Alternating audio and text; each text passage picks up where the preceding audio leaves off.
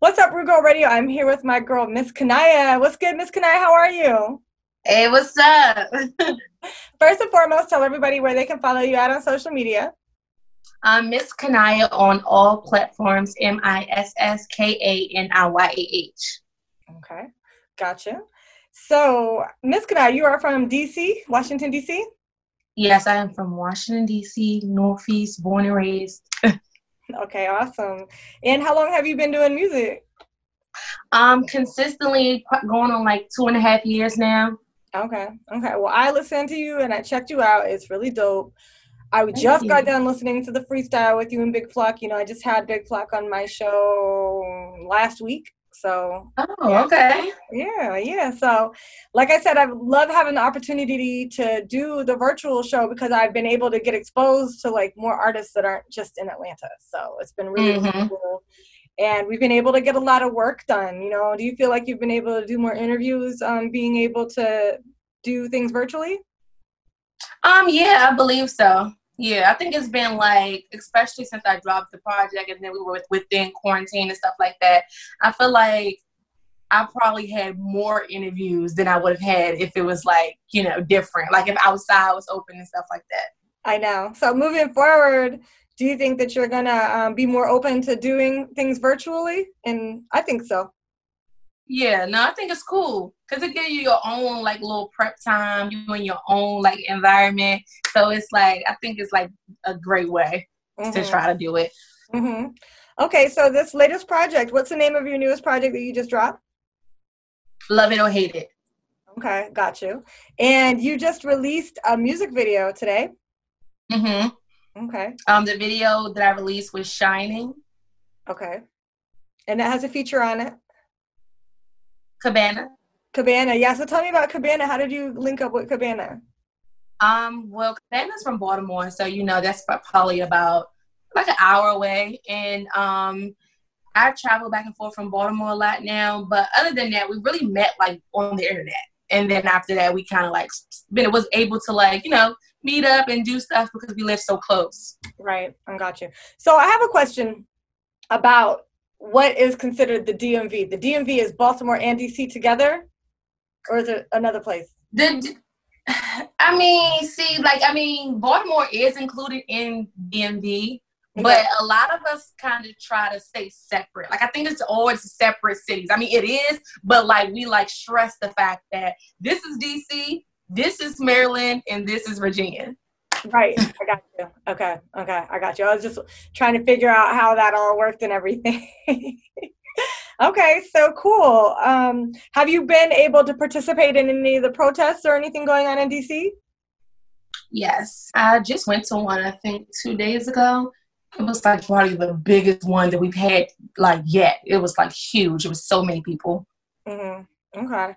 I know that's pretty amazing. I went to some in Atlanta, but I could just imagine like being in the Capitol and oh my gosh, Yeah, no, it's crazy. it's crazy. I think that this time is really exciting because I feel like we've all been like waiting for this. I know I've waited my whole life to be able to get out there and and protest and be a Yeah. part of it. How about you?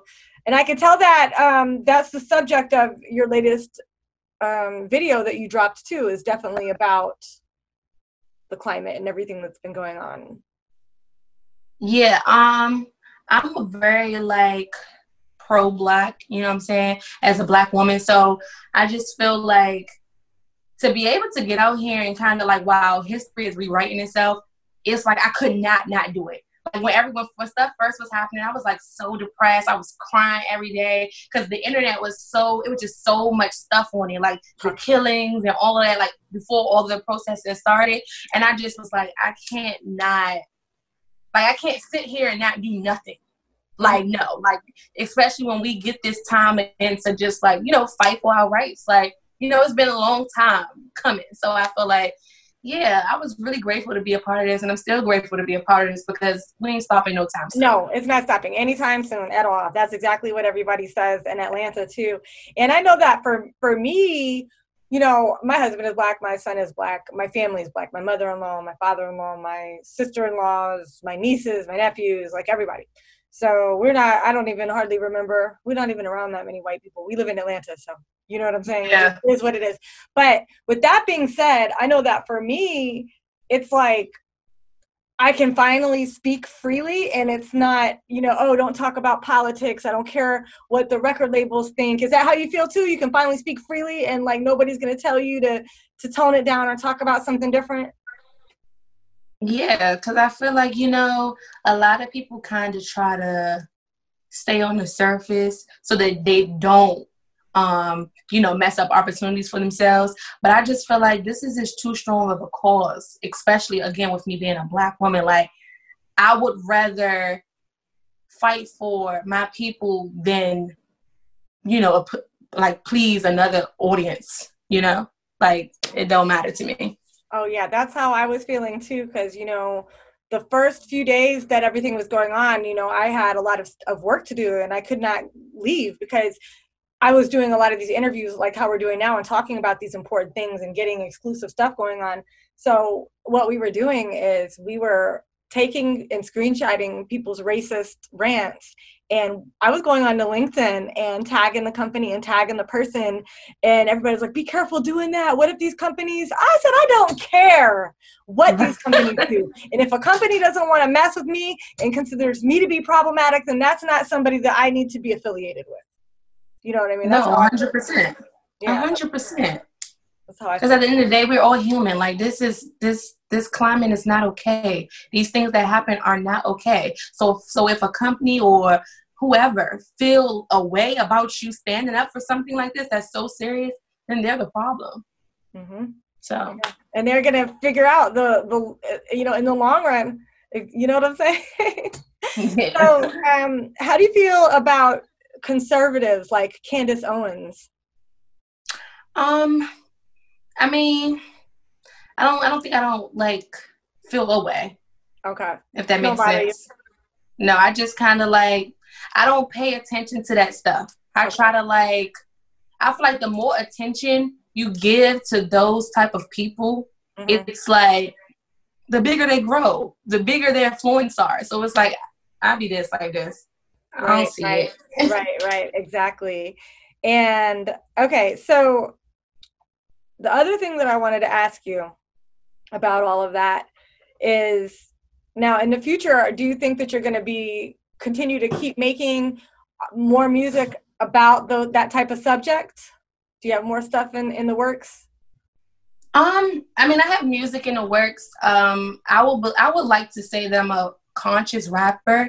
Okay. I don't necessarily rap about, racial issues or anything like that. But if you're asking if, I would still push that narrative and, in the future. Yeah, for sure. I would definitely do that. But that's not something that I actually put in my raps. But fighting for it, of course, 100%, making sure it's very relevant as time goes on. Yeah, 100%.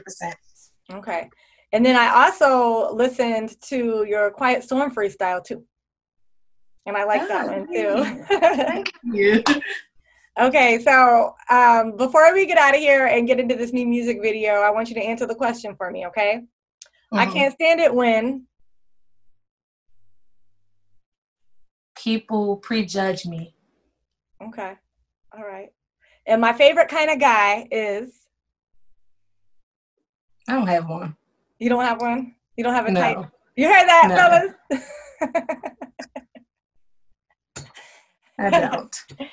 Well, that's awesome. We're going to get into this new music. The song is called Shining. Check it out. You heard it here first. Rude Girl Radio.